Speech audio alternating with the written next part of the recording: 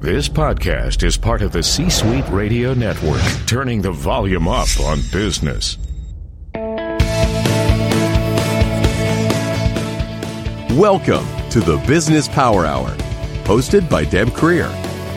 Join us as Deb talks with her guests, experts in their fields, as they share real-life stories and techniques to power up your business.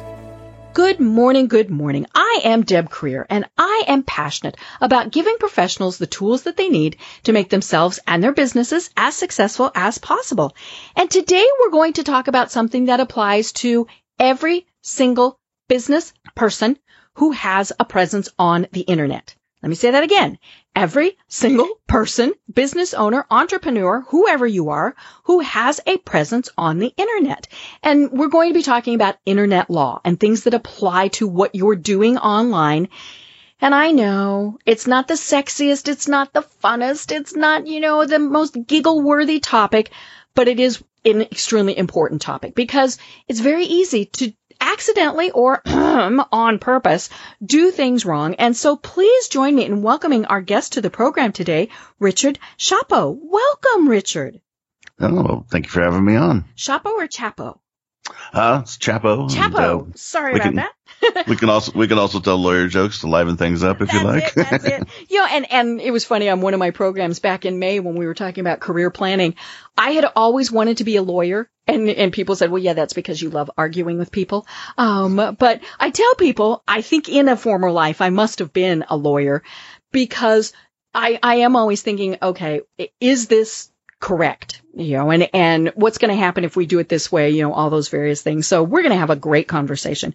But before we get going, let me tell people a little bit about you. So Richard Chapo is an internet lawyer in San Diego who has been practicing for 25 years. Richard advises small and large online businesses on how best to comply with laws such as the DCMA, which is Digital Millennium Copyright Act, and FTC regulations applicable to conducting business online. Richard is a massive hockey fan and an avid traveler, having lived in such exotic locations as Siberia. Richard can also be reached through his website, SoCalInternetLawyer.com. So before we go any further, go Avs. I am from Colorado. But again, Richard, lovely having you here today. So welcome. Well, thank you again. And yes, Avs are, they're competitive, unlike, my Los Angeles Kings, which got swept. Oh, dear. Yes.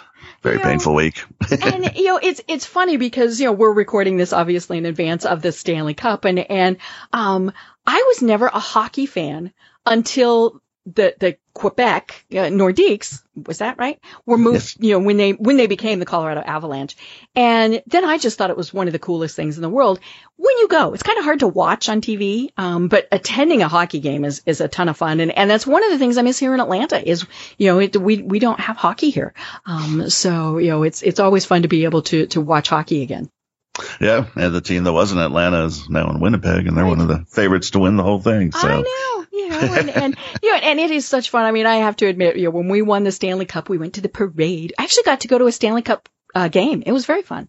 Nice. But yeah, so hockey. And my long-term fans of the program know that I'm typically a college sports fan, but gotta love my Avs. Absolutely. They definitely come back. They had a rough couple of years, but they're very competitive now. They are.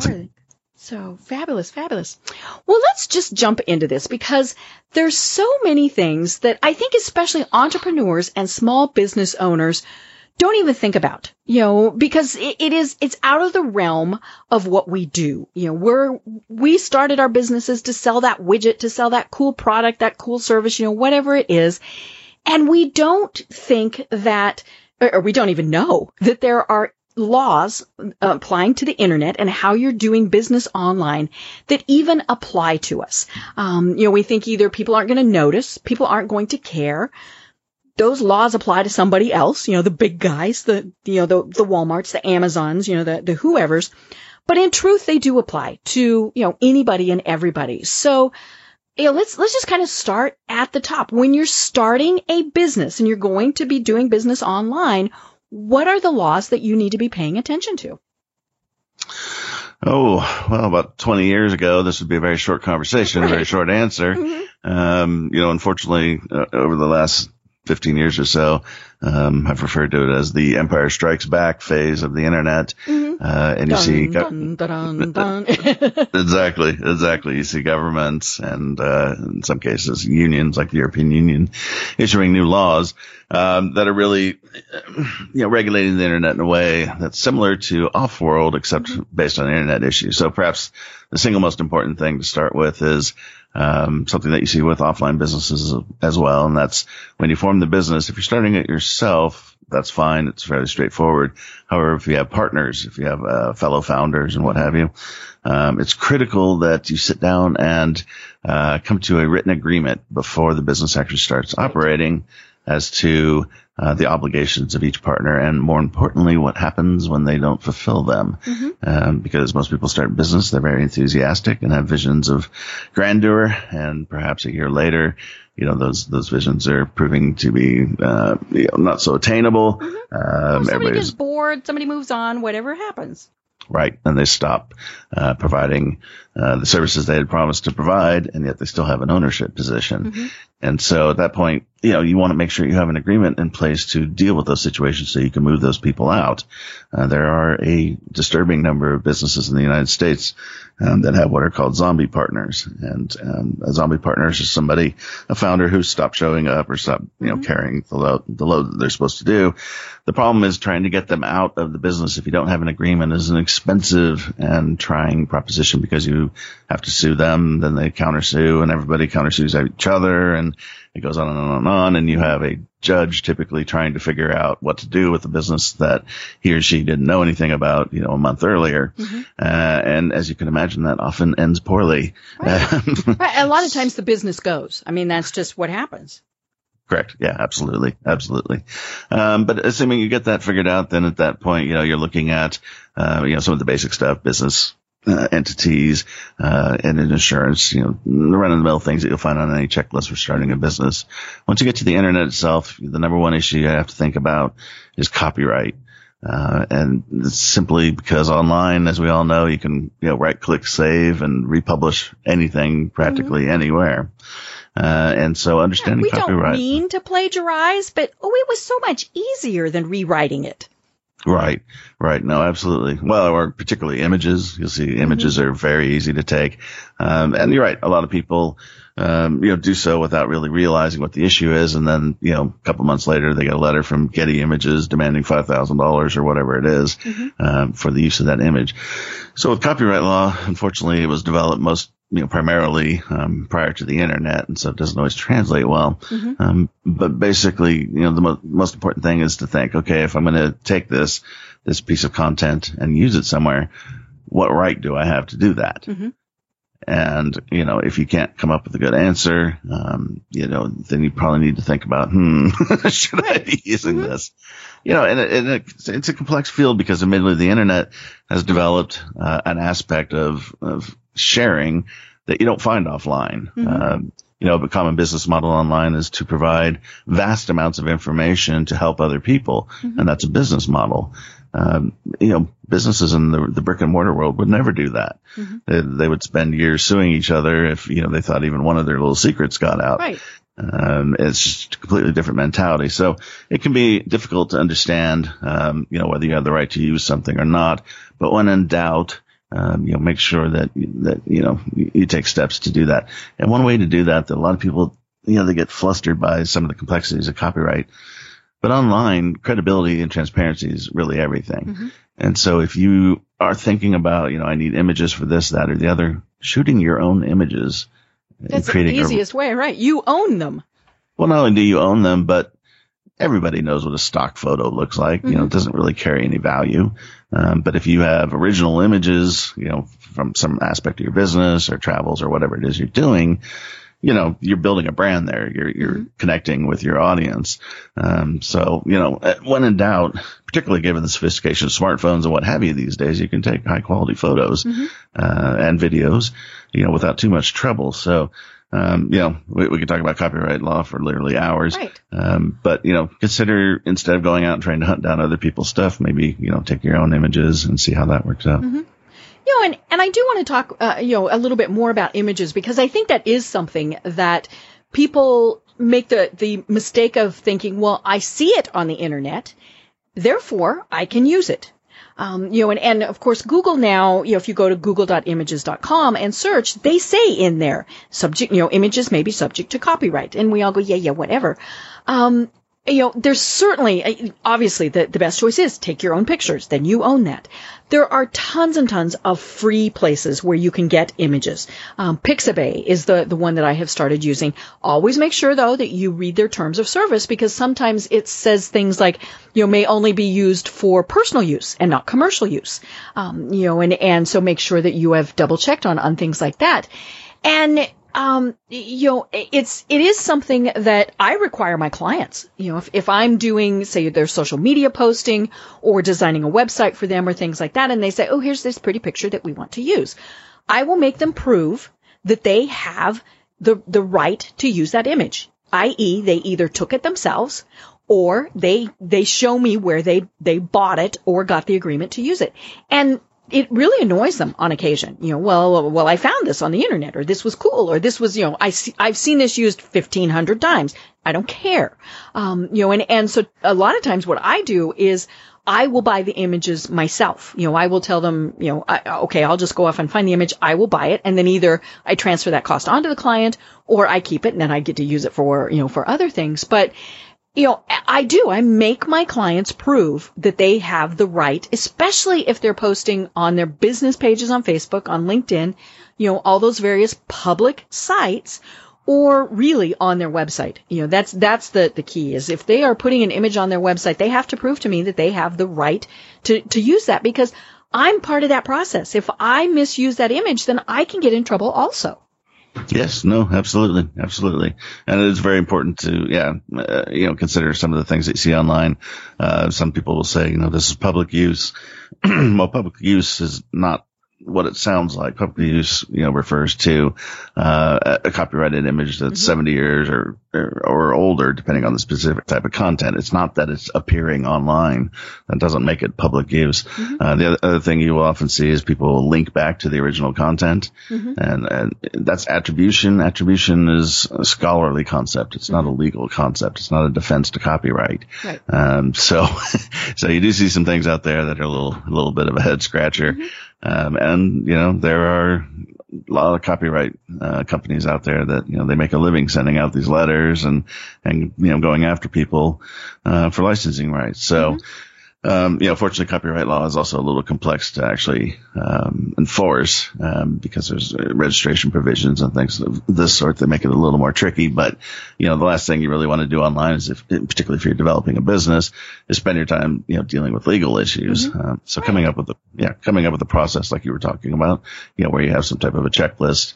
That okay, here's where I got it from, here's where our rights are, and here's what the rights include, because you're absolutely specific. Some stock image sites will say you can use this image for website pages and blog posts, but you can't use it in an ebook. Right. And that would be a surprise to a lot of people. Or some of them say quantity. If your website has under 10,000 hits, I always love that one. I'm like, oh, well, that's kind of an interesting one. Right.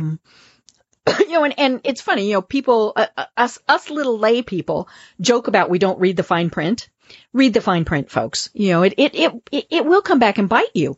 One of the things that I always pay attention to in what I'm doing is music. The music that starts and ends my program.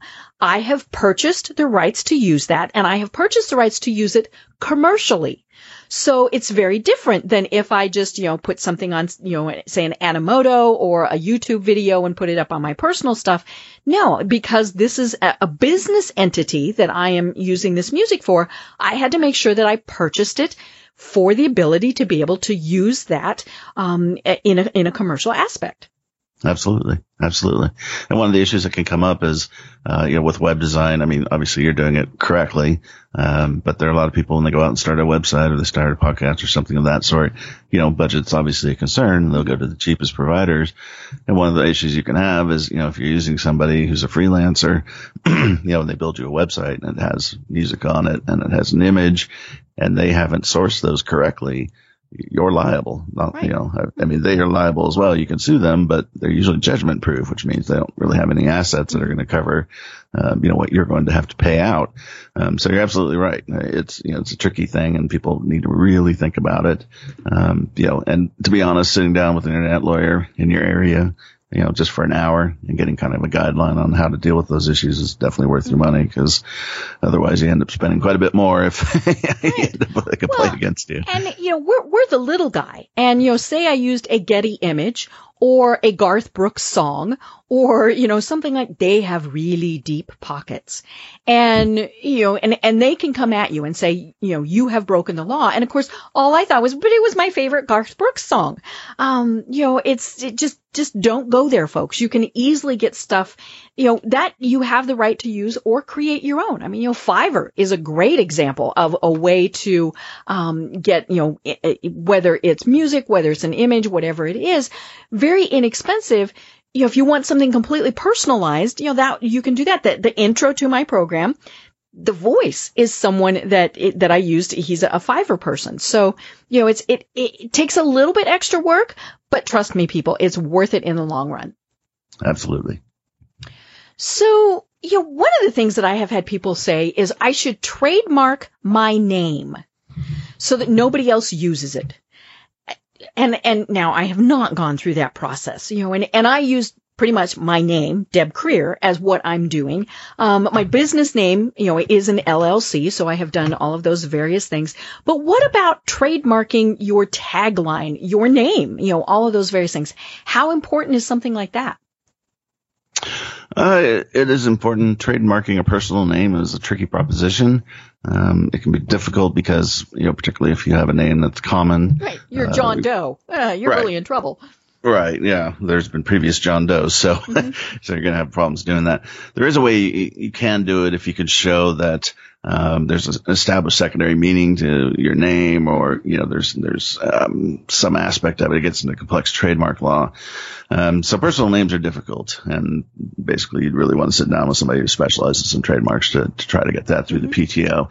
And there's two steps to that. One, can you get it through the PTO, which is the Patent and Trademark Office? And two, even if you do, can you successfully enforce that trademark? And those are two different questions. But trademarking your logo, your business name, your slogan, things of that sort, you can certainly do that. And that's it's a judgment call. I'll be honest with you. Right. As an attorney, I do like to see it done, not so much because it builds value for your brand, but because it makes it easier to go after people who are stealing your content. Trademark law is, could be a powerful mechanism. The damages associated with it and what have you. We'll get companies moving, even bigger companies. You recently used a trademark to get PayPal to stop processing, payments from a site that was offshore and very hard to get to, that has stolen, courses from some of my clients. And, we eventually were able to convince, PayPal, because of the trademark infringement, to stop those processing. So that had, inherent value. As far as adding value to your site, yes, if your site grows large, if your business becomes a well-known brand, then certainly, absolutely, it has incredible value. And as a practical matter, every lawyer is going to tell you do it as soon as possible. Apple, has some issues with the I designations because they didn't really now there's think it out. I this, I that.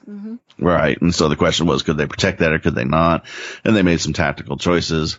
And so particularly in other countries, you see even more I things than you do here. And then there are other aspects of it. If you're going to submit something, not so much trademark, but maybe copyrighted content or particularly patents, if you're going to submit those are going into a public facility, and there are a lot of different views about what's the value of that. Elon Musk, with some of his businesses, he doesn't patent, and the reason for that is he doesn't want his competitors to know what he's doing. If you're really sophisticated at search engine optimization, you read Google patents. You just do, because they're describing processes in there, and you can get a feel for the algorithms that they use to rank sites. So as a business owner, it kind of depends, what's the value versus what's the trade-off of having that information disclosed. For a site, like we're talking about here, for your type of business, you're probably fine doing it, and I would definitely do it. But there is that calculation there. Trademarks, in the brick and mortar world, they actually have more value. Right. Because you're talking IBM, McDonald's, the M, those are inherently incredibly valuable things because people really know them. Online, let's be honest, there are hundreds of millions of websites. How do you differentiate between some of these things? It can be difficult, but in general, trademarks are definitely something, you want to do, if you have a catchy slogan or something of that sort. One key thing with that is you can't trademark a domain name unless the name is itself used on the site. So the fact that you have just this domain name, if the domain name isn't incorporated into the site itself, you're going to have problems trademarking that. But if it is incorporated into the site, then you're fine. Right. So if you go to the home page and, it says Google, on the Google search page, they can trademark that because it's on there. If it just said search engine and Google wasn't actually mentioned on the page, then they would not be able to. Right.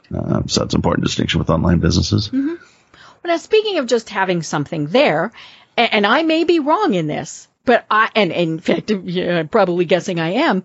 So on my websites, I put copyright, whatever the year is. So on the Business Power Hour, at the very bottom, it says copyright 2018, Wise Women Communications, LLC. I was told, now not by an expert, so this is probably why I'm wrong, that is all I need to do to copyright the content that is on my website. I'm guessing I'm wrong. Doesn't hurt. And it's just kind of one of those where people see it and they go, oh, maybe to be safe, I shouldn't steal it. Well, the internet. I know. People steal it anyways. Yeah, and I put that like on my presentations, especially if I leave them with whoever, I put copyright on every slide. They can easily take that off. They can steal the content, but it's kind of one of those where maybe it makes them pause is maybe my thought process and make them think, well, maybe rewrite this just a little bit. Yeah, I would definitely do it. I mean, we have to, going back to our earlier discussion, you have to remember copyright law is antiquated. It was written long ago. So the way the copyright law works is you have to, when you create something, if Stephen King writes a novel, once he concludes that novel and presents it for, commercial use, he automatically owns the copyright in that.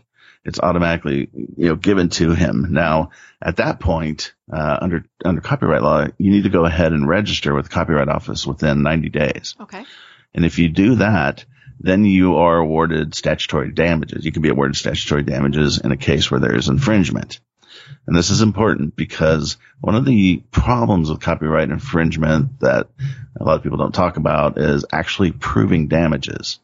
So if I take an image from Getty, let's say I just blatantly copy an image from Getty Images and I stick it on my blog post on my, train enthusiast website, which gets 100 visitors a month. Okay. And that's one blog post of, 500 blog posts. Well, what's the value of that You didn't image? Sell anything. You didn't benefit from it. Right. Well, it's not even so much benefit, but just, what is the value of that? It has an extremely low value. Right. And so if Getty, well, actually the photographer hadn't registered that within 90 days, they have to prove actual damages. That's going to be very hard. And so if they come at me with a copyright infringement letter, I'm going to say, well, when was it registered? Show me the record. And if they can't do that, or I see it's outside the 90 days, the leverage comes to me as the defendant. However, if you do register within the 90 days, then the judge or jury, depending on how it works out, can award damages between $200 per violation up to $150,000. And so you get into the bigger money there. So when you create something, as a copyright owner, you want to go ahead and register it.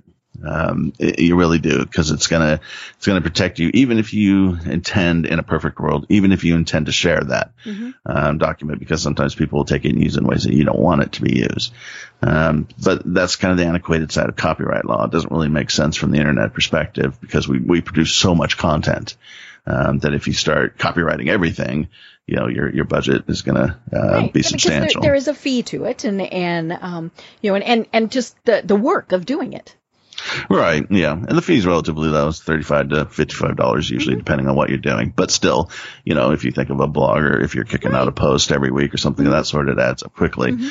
So some people will make sophisticated, they'll just make strategic decisions. Maybe I don't copyright my blog, but I copyright my courses, or I copyright my slide presentations, whatever it is. Right. And you have to make that decision. But so with copyright law, does adding the copyright notice help? Yes, because you can argue that they're on notice. So when the statutory damages are decided, the $200 per violation would be for what's called an innocent infringer. So a person who, just joined the internet 3 months ago, doesn't know what they're doing, and they copied something to their Facebook page. They did the right click and they went, oh, this works. Right. Completely oblivious. And a judge is going to say, okay, it's a slap on the hand. Right. And then you have a case where, it's clear that somebody went out and copied, 1,000 images and, did keyword searches and researched it and everything else and put it up there, and they should have known. And if you can show, well, there was a copyright notice on there, then that goes towards the argument that they should have known they weren't an innocent infringer, that they did this intentionally and they should be punished. And so the damage awards can be higher. Right. Well, now, one of the things that has caught up to maybe, hopefully, this century is the DMCA, which is the Digital Millennium Copyright Act. So what is that? And I'll be honest, on my websites, I have a link to I can't even say it, to the DMCA. But I put it there because other people were putting it there. Right. So what is the Digital Millennium Copyright Act, and why do we care? Well, this is going to be very hard for perhaps yourself and listeners to believe, but there was once a time in Washington when everybody got along and passed laws that were that were partisan. Right. Yes, it's very hard to believe, but low back to the year 1998, the federal government enacted quite a few laws that were designed to help the internet grow. And basically what they did was they looked at the internet, and both parties agreed, hey, this is a huge potential economic forum, and we need to protect these sites. And so they passed laws such as Communications Decency Act, which gives sites immunity from defamation, when users say nasty things to each other, which I'm sure we've all seen comments sections of sites. And the DMCA dealt with copyright. And what the DMCA, there are different aspects to it, but the provision most people are interested in Section 512C. And what it says essentially is that a website cannot be held liable for copyright infringement based on content uploaded by users. So if we think about Facebook, I have a page on Facebook. I go out, I copy an image from Getty Images, completely oblivious to anything about copyright, and I post it to my Facebook page. And Getty Images' little robot is out there hunting around, and it finds it. Getty Images can sue me. However, they cannot sue Facebook. Right. Because somebody has a bigger pocket there. Right. And, well, the DMCA is going to give Facebook immunity because immunity, they're that passive website. Now, to maintain that immunity, they have to go through a compliance process. And one of those steps is, designating a DMCA agent, having a policy. You have to register the agent with the Copyright Office. And so when a complaint comes in, that complaint, Facebook or whoever the site is, you don't have to be as big as Facebook, small, large, it doesn't matter. You go through a process where you look at the complaint, you immediately take down the content in question. A lot of people are confused. A lot of people post to YouTube in particular, and they become outraged because YouTube, or Twitter or somebody will take down their content right away when a complaint comes in. Right. The important thing to understand is under the DMCA, those sites have to do that to maintain their immunity. They don't get to make a choice. It's not a case where it comes in and you evaluate the complaint and start going, is this copyright or not? Now, a couple of those companies, because they have such big pockets, they do make a choice. They do evaluate them because, quite frankly, a copyright lawsuit for a couple $100,000 doesn't mean anything to them. Right. It's just they have more money than, they know what to do with, so it's not a problem. For most people listening, getting hit with $200,000 judgment would probably be a bigger issue. Right, yeah. We're done. That's it. Right. So you can go online and do search for DMCA compliance process. There was a book being sold on Amazon for a while called the DMCA Handbook. It was written by a lawyer in Arizona in plain English and had sample forms and everything. It's not a hard process to learn. Right. It's just something you have to do a couple times. But once you do that, then you've insulated yourself from problems arising from your users posting things to your site. You essentially have immunity from the most common legal claim in the online environment. And so, that's really the value there with the DMCA. DMCA is also... I was told that I needed it because I allow comments on my blog posts, and on the radio website, I allow comments there for each program. And so people said, you should put that there in case somebody posts something they shouldn't. Absolutely. Absolutely. And compliance is incredibly cheap. The only, the cost is the time of learning it. But the actual physical cost is the only fee you have to pay is the registration fee with the Copyright Office, which is a staggering $6. So you're basically, getting this massive benefit from a legal perspective for almost no money. And every site that if you allow users to post anything to your site or your internet connected app, go ahead and register. I mean, it's $6. Takes a half hour to learn the compliance process, and you've just eliminated a huge potential threat to your business. Right. So what I just knew from talking to you is I've only gone halfway. I have it posted, but I haven't registered it. So I need to go do that. So right. How do I do that? What is that process? Well, you can go to the Copyright Office website, and you can look at the DMCA. They have actually a set of videos. I've forgotten the link. I'll provide it to you. Maybe you can post it in the show notes. Put it in the notes. Right. And so the agent can be anybody. However, the agent's phone number and email address are going to be listed publicly, as well as their physical address, although for an agent you can use a P.O. box.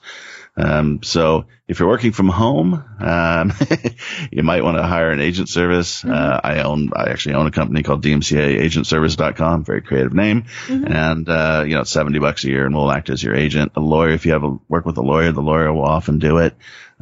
If you have an office and you don't care about people showing up at your front door, you can use yourself. It doesn't really matter. But the process is basically you're going to list the information for the business, including the website or the name of the app. Then you're going to list the agent information, and all of this is maintained in an online public database. And then you're also going to have a DMCA policy on your site that's going to list that information, as well as, certain aspects of the business information, so people know.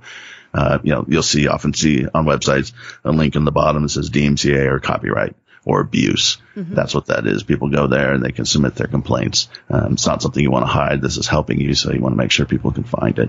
Right. Well, and by having it there, I always tell people, you want people who go to your website to know that you are serious about doing business.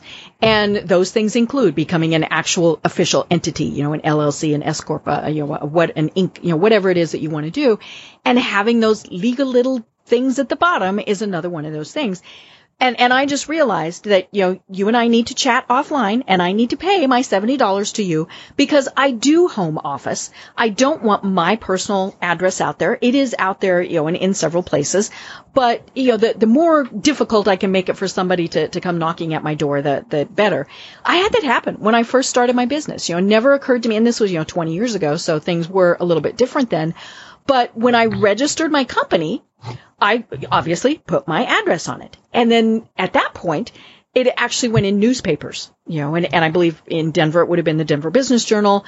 And it said new businesses registered this month. And all that information went out there, fine and dandy until people started appearing at my door, which was a house. It was very clearly a house, and wanted to sell me insurance, wanted to sell me a copy machine, all these various things, and would get rather testy with me when I would not let them in. And so as a home-based business, it makes sense to do what you can to hide that information, and I shouldn't say hide, to not have that information publicly disclosed. So again, if you need a post office box, if you need an agent like Richard, folks, that's definitely something that you need to very seriously consider. It's also why my address is not on my business cards. I've had people say, well, how do we get in touch with you? I say, you call me or you email me, and if there's a valid reason, I will give you my address. Right. No, I think that's definitely true. Particularly, it's also true if you have a online, presence that is in a field that could be considered, controversial. So politics, if you have a forum that's politics, people are going to get fired up. And, I have a client who has a chess site, and, you'd be shocked at how angry people get. It's very serious. We were talking hockey before. People take things very seriously, and you're just rubbing your head going, really? Yes. And with anonymity in the U.S., people will say things, that they would never say to another person in public. So it's, people can get pretty fired up. Right. So now one of the other little links at the bottom of my websites is this fun little thing called affiliate disclosure. I'm an Amazon affiliate. I have a business account with Amazon, and I frequently am talking to guests who sell books. Well, there's this very cool little way that you can do this, and you can say, hey, go buy Richard's book. Here's the link to buy it. And then, you set this all up. And then when somebody goes and buys the book, Amazon says, oh, golly, thank you. And they send you money. Now Amazon requires that you have an affiliate disclosure, on your website. And they look, I have talked to people who have said, oh my gosh, and there's a variety of ways to do it. Some people just put it in everywhere, I've seen blog posts, like cooking blog posts, where, the top of every blog post, they just say, do notice I am an affiliate, some of this is an affiliate, and so it might not be Amazon, but it might be, whoever. And so again, something very simple, but something that is something that you need to have on there, just so that people are knowing, well, hey, Deb's referring this book. That's great, but she also gets a little bit of money for it too. Right. Yes. Amazon certainly is one of the more progressive affiliate programs, just because they have so much, such a volume of affiliates. So they actually require a certain statement be published, and you can read in their, their terms, whatever the statement is. They change it every once in a while. The links that you're talking about at the top of blog posts and what have you, those are actually FTC requirements. Oh, okay. So the Federal Trade Commission is a U.S. Federal agency, and they are charged with monitoring and prosecuting, amongst other things, deceptive marketing practices. Both online and off. And so they're of the opinion that if you have an affiliate link and you don't disclose that is a deceptive marketing practice. The reason being that if you are getting paid, obviously they feel like it influences your review or whatever you may be saying about the product. And I think we've all been to, sites where, coffee makers or treadmills, whatever it is, and everyone has a 5-star rating, and it's obvious nobody ever tried any of these things, and what have you. And that's really kind of what they're trying to address there. Unfortunately, most people at the FTC have never actually run a website or a business, and so some of the requirements are rather draconian. They want to see what are called clear and conspicuous disclosures, and the examples they give are often that it should be right next to the link. And that the link should have, flashing the statement, lights and. Well, they go so far as to say the statement can't say affiliate link, because they don't believe most people would know what that is. Yeah, and that's probably true. Yeah, there's some truth to that. But the odd thing is you then end up with a blog post with, a bunch of disclosures that are rather lengthy, and it kind of blows it all up. The problem is if you complied with, I'll be completely honest with you, if you complied with every regulation and every law in the U.S. and issued by the states and, European law and Canadian law and everything else, your website would be a mass of pop-ups. You'd be able to see a little bit of the site, up in the right-hand corner. So there's a lot of these things. In Florida, Florida law requires you to publish your business address on your homepage. Nobody does that. With the FTC, obviously it's a little more serious because they can pursue enforcement actions, and the damage claims are up to $40,000 per violation. And what you're seeing with the blog post is when people publish that at the top, a lot of it is an attorney that they're talking to, and the attorney saying, well, the FTC may say these are the guidelines, but the FTC can't issue laws. And if we're standing in front of a jury in a court and I say, ladies and gentlemen, we have the statement at the top of the blog post, would a reasonable person understand that the links within this post are, affiliate links? Is that a reasonable disclosure? And a lot of attorneys, myself included, feel that we could convince a jury that was the case. So that's why you're seeing those. But the important thing is to understand that disclosures need to be made. They need to be made when you're doing a video. If you have a product that you're making money off of, or that's been given to you for free for review, all these different things. The big area you're also seeing it right now with is social media, is with influencers.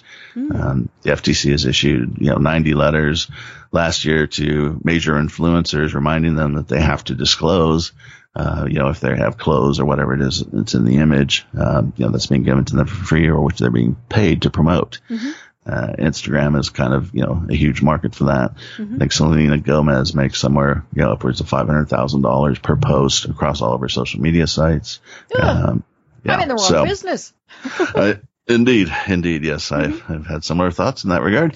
Well, and we see that with celebrities and with sports figures, and I mean, obviously this goes back, many years, when Ugg the Caveman had a certain thing, you went, oh, hey, that looks cool. But, I have bought shoes, have bought clothes, not because a certain celebrity does it, but I'm like, oh, okay. I mean, I was reading something the other day about Brooke Shields. I think I just wanted to know how old she was but it was talking about the jeans, when she was a young girl. So this was back in, the early 80s, or late 70s, where she was I was going to say face of Jordache jeans, but, but yeah, she was, they were selling jeans. She was that image. And I mean, there were many girls that bought the jeans because Brooke Shields wore them. And so the same thing still happens today. I mean, Michael Jordan, the tennis shoes, I think would probably be a great example of, where millions of dollars are made by celebrity endorsements. And, but there's also mommy bloggers and, these people that, maybe they only have 5,000 followers, maybe, they're still influencing people to buy their product. Absolutely. And I think the thing with the disclosures, a lot of people, frown upon them. But it's a chance to actually, show transparency and improve your credibility. I'll often have my clients say things like, unlike other sites, we want to make sure you understand, that, we make money through this link or something of that sort. And there are ways you can go about that. If listeners do a search online for, FTC affiliate disclosures, FAQ, the FTC has actually put together a very good, FAQ page where they show examples, things of that sort. And it can be helpful, in gaining an understanding of what you should and shouldn't do. But it is a hot button topic with them. We haven't seen a ton of prosecutions, but, it would be something that you probably want to make sure that you have on your site, even if you're doing it imperfectly, because so many of your competitors will not be doing it at all. Right. And, as much as we laugh and we joke about the federal government or, state entities, they don't want to prosecute everybody they possibly could because they couldn't. And so a lot of it is, the good faith effort, I didn't word it quite right. I'll fix that. And they're like, okay, fine. So, but again, folks, it's something that doesn't take a lot of time, but is very important to do. No, absolutely. Absolutely. And it is true. Agencies, they only have so much manpower and so much of a budget. And the FTC is taking a beating, reputation wise, particularly from lawyers like myself who see some of the things they do that are kind of, laughable. I mean, Google was essentially, accused of hacking Safari, the Apple browser, and tracking people. If you and I had done that, we'd go to jail. Right. Google was fined like $22 million or something of that sort by the FTC. And, Google makes $22 million and, pretty much just the time of that last statement I made. Yeah. They're like, yeah, whatever. Exactly. Just make this go away. Right. Do you want that in 20s or hundreds? So it's, the agency gets some grief, but this is an area that they have shown some teeth on. So definitely something to make sure you understand. Right. Well, another one of the hot button issues that has really come up a lot is sales tax. If you're selling something online, whether it's through your website or, through something like Amazon, that's become the big thing. And obviously it's a big thing for states because they can be losing millions and millions of dollars when someone is selling something online and not paying sales tax. So, I realize that is something that is probably hours worth of discussion, but, so if you have a product that you're selling, what are the guidelines? It's actually a subject that we can cover in 3 seconds. Oh, good. We should not discuss it because the legality of sales tax online, is in front of the Supreme Court right now. Oh, okay. Okay. They just argued the case, I think yesterday. Cool. So as we're recording this, these decisions are being made. Yes. So the Supreme Court later this year will issue an opinion that will completely change, set the standard for sales tax. Basically, we've been working off of a standard that was set in a 1992 case that involved catalogs. You remember way back when everybody sent out we catalogs. Had those old Sears catalogs. Mm-hmm. Right, exactly. And it was issues about Nexus and this, that, and the other that don't really translate well to online. And so you've had some states where the courts have said, yes, you can enforce and collect tax, and other states said no. And then the states tried to get together and pass a joint law that they would all agree to comply with. And of course that, never happened. I think they got up to about 25 states that could get their act together. So eventually it has managed to work its way up to the Supreme Court. And, I don't know the name of the case, but I do know it was argued literally yesterday, I think. So typically in a couple months, they'll issue a decision, and it'll undoubtedly change everything. Whether, you'll have to collect it or not, I don't know. But we'll definitely have a new paradigm. And so until then, maybe do a Google alert if you're listening to this for, internet sales tax, and just wait, because I can guarantee you when that decision's rendered, there's going to be a lot of interested parties. Right.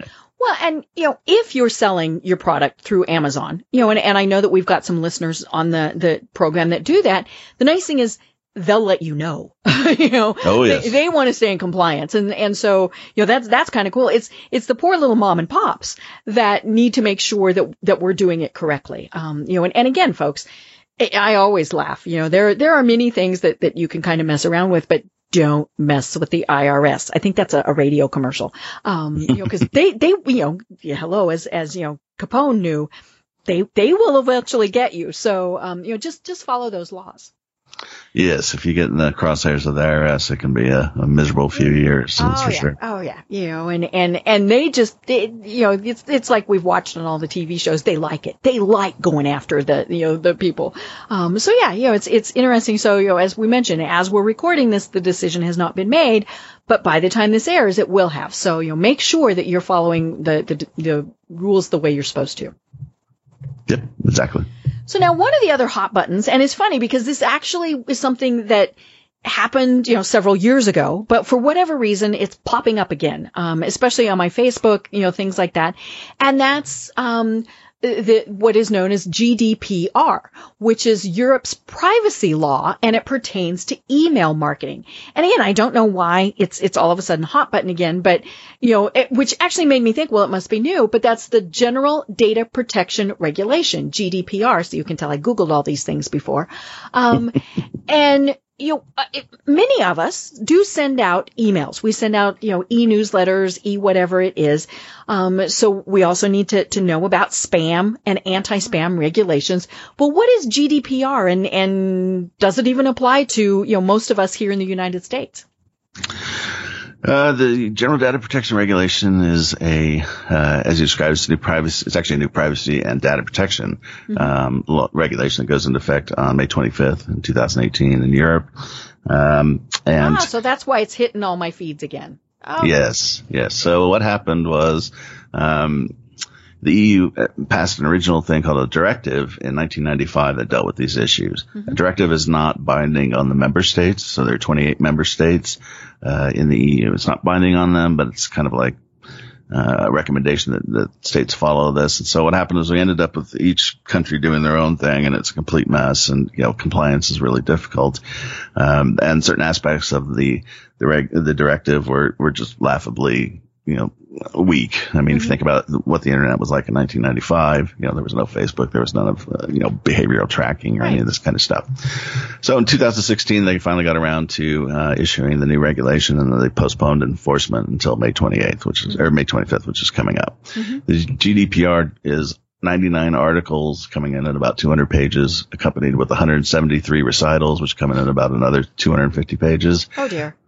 So you really want to talk to an attorney. You want to, you want to, sit down with somebody, show them what you're doing, and make sure, that compliance, if you need to comply, and if you do need to comply, the steps you need to take. It's very hard to talk about it without, all kinds of disclaimers. Right. So, but here's a very, very general discussion of it. Again, go talk to an attorney. Don't rely just on what I'm going to say, because specifically what you're doing may affect it. The issue with email is, because we had that 1995 directive, one of the weaknesses was it really only applied to businesses that had a physical presence in the EU. So European countries, or let's say like a Facebook, which has servers in Ireland and things of that sort. Okay. Okay, so most companies in the U.S., smaller businesses, built up their email lists following CAN-SPAM Act, which is a very liberal email law. It's very simple to comply with and what have you. And so people built up these huge lists. However, in building up those lists, the technique that was used doesn't comply with most of the email laws that you see in Europe. So, for instance, in the UK, there's an email regulation called the PECR, and it requires that there be granular consent and all these different things. Granular consent means that when somebody came to your site, there would have to be a pop-up. They would have to agree by checking a box to certain types of data collection and usage. And that's just something that doesn't even come into effect in the CAN-SPAM Act. So as we come to May 25th, people are looking at their email list and they're saying, okay, well, what does the GDPR require? The GDPR requires that you have a legal basis for collecting and processing data. And there's 6 different legal bases. In this case, for the newsletter sign-up list kind of business model that we use, the only real legal basis for doing that is through what's called consent. And, so a lot of people are thinking, okay, well, do I have consent? Do I match the GDPR? Do I match these European email laws? And the answer is no, because the CAN-SPAM is so lenient and the European laws are so strict. When you've been building up your list for the last 10 years, you've actually been in violation of most of the European laws, and we're just never prosecuted because, how are they going to do it and everything else. The problem with the GDPR is that Europe is trying to radically change privacy law, and they're trying to attack U.S. business models. One of the reasons the EU was created was to compete, to give European countries the ability to band together and compete with other economic powers, the U.S., China, and what have you. And so, they tell you it's, privacy is a human right under the European Union formation documents, which is true. And they tell you, we believe in privacy, we believe in privacy. But if you have ever been to London and you go for a stroll through London, it is the most photographed, videotaped, city in the world. You can't sneeze without them knowing about it. Absolutely. Absolutely. And they have algorithms running all the video and looking for different things. And so there's a lot of, eye rolling when they say these statements. But as far as it goes with the email law, do you have consent? Do you have the right type of consent? And most people don't. And so the reason you're seeing these emails come out is they're called re-permission emails. And they're trying to get you to go to a form that is compliant, that does have all the things that are supposed to be there. You sign up again, and then now they can say to the EU, we had re-permission. These people all signed up. The problem is, most people that are doing that don't realize they're still violating European law. So either they're just making a decision to do that or not. Honda did that. Honda sent out this email, and they sent it out to about 290,000 recipients saying, hey, the GDPR is coming along. We want to make sure that, you're comfortable with this and you're compliant with this, blah, blah, blah, blah. And here's the form. And the ICO, which is the enforcement agency in the United Kingdom, went after Honda and ended up fining them. They were one of the first cases, so the fine was only maybe $30,000, the equivalent. Not too huge, but so most people are trying to decide, well, what do I do? How do I address this? Some companies have just deleted their email list. There are certain content management systems. There's one called ConvertKit, which have been very proactive in this area. And if you use them, they can actually identify the IP address or other markers for the email address. So you can see which ones are in Europe and which ones are not, because this only applies to people who are located in Europe. And so you can, exclude that list, maybe delete that list. It just kind of depends on your risk level, what you want to do. You really, really want to sit down with an attorney and go through this. Right. And especially if you're sending out a lot of those emails, and you also, we only have about 5 minutes left. And so we're not even going to be able to touch on CAN-SPAM, and right to privacy, things like that. But, it definitely is something, folks, that you have to look at. You have to be compliant with. One of the things that I hate the most, and this happens maybe once a week, is when someone that I have, accepted a LinkedIn connection to. So, they've sent me a request to connect on LinkedIn. I've said, sure, you look interesting. I click connect, and then wham, I am on their email list. You know, and you can download your entire list of connections from LinkedIn. And I see that happen all the time. And LinkedIn tells you to do that as a way to back things up in case LinkedIn ever goes, you know, you've got all that information. But, you know, don't just randomly add people to your email list, folks, because, you know, just because I wanted to connect with you on LinkedIn doesn't mean I want to get your, you know, daily emails from you. You know, and I'm going to report you. I'm not just going to unsubscribe. I'm going to report it. Right. You know, and now, you know, granted, you know, depending on the service, all those various things, you know, I am one that if it gives me the option to say I did not sign up for this, I click that button. You know, does it do any good? Probably not. Makes me feel better. But you don't want to waste your time sending your information to people who don't want it. So why do that? Right. And actually, you know, just an insider tip, if you want to get in trouble with one of these agencies, the way they typically identify targets, the first way they identify them is they look for complaints. Mm-hmm. Not one or two complaints, but if they start getting, you know, consistent complaints, then they're going to take a look at you. So if you take those actions, you know, you're in trouble. Just two quick other things on the GDPR. So listeners may be thinking, well, it's Europe. What the heck do I care about Europe? Right. The GDPR has a territorial scope clause, which is very broad. And what it basically says is that if you, offer goods or services, even if for free, to people located in the EU, then you must comply with the regulation. And you may be thinking, okay, well, I don't really do that. Well, if you have an email list and you drip market on that email list and you have, you know, more than 5 or 10 people on that list who are located in the EU, are you not offering them services and goods? Right. Even though there's no value to it. Maybe you're linking to your blog post or an ebook or whatever.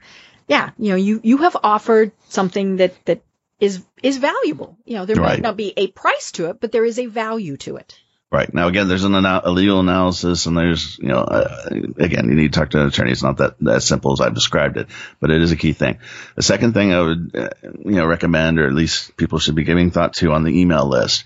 The internet is splintering. It's called the Splinternet. You can go do searches on it and read about it. Mm-hmm. But from a business perspective, you will no longer in the very near future be able to do business across the world. The groups are just, you know, these governments and, the EU are putting up, borders, if you will, from a legal perspective, and particularly with the EU, they're doing it on privacy. So if you have an email list and let's say you send out your re-permission and you get a 50% return rate on your re-permission list. Okay, well, you may think, okay, I'm home free on the GDPR. And the answer is no, you're not.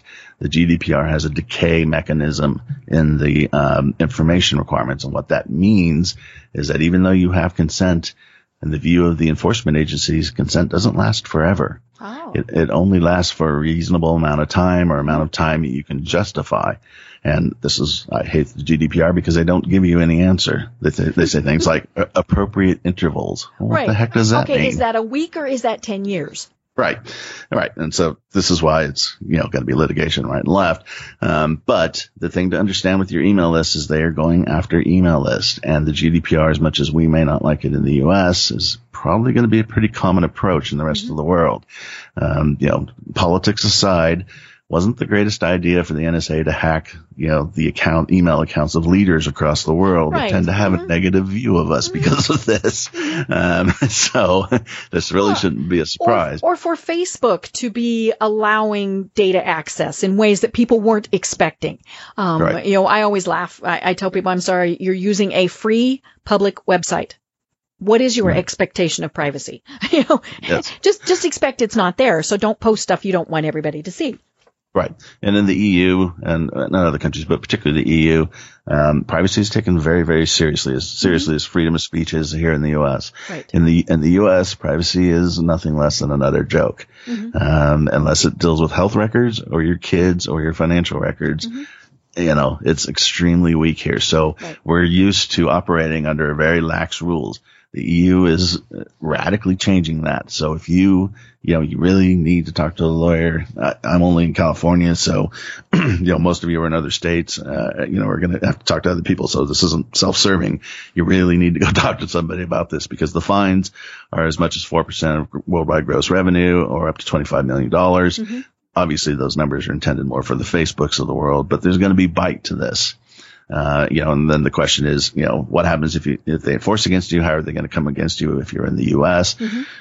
It's a difficult question. There are treaties, there are acts such as the Uniform Foreign Monetary Judgment Act that they might try to go through to prosecute. I don't know if they'll be able to. Again, that's another area that's going to be litigated for years. At a minimum, you would be blocked in Europe.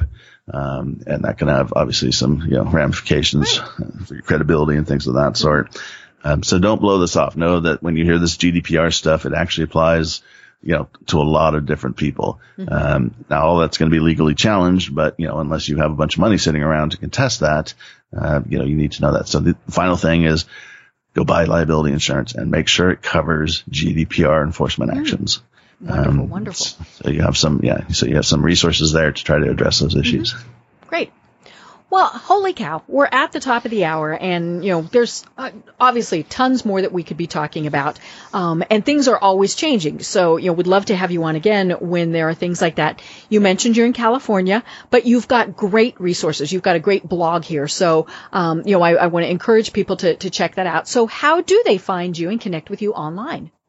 Sure. You can always find me through my website, which is SoCal, like Southern California, SoCalInternetLawyer.com. I'm also on LinkedIn quite a bit. So send me a request on LinkedIn. I pretty much approve everybody. And, those are kind of the two areas that I focus on. I'd love to tell you I'm on all the other social media channels, but time being what it is for attorneys, I rarely, if ever, post on those others. So get me through either of those two and I'll be happy to chat with you. Perfect. And again, it's SoCalInternetLawyer.com. Well, I am Deb Creer. I've been having a wonderful time and an interesting time. I mean, I did discover there are some things that I need to be doing, talking with Richard Chapo. I am Deb Creer, and until next time, everyone have a great day. Thanks for listening to the Business Power Hour, hosted by Deb Creer. Join us next time for more real-life stories and techniques to power up your business. You've been listening to C-Suite Radio. For more top business podcasts, visit c-suiteradio.com. This podcast is a part of the C-Suite Radio Network. For more top business podcasts, visit c-suiteradio.com.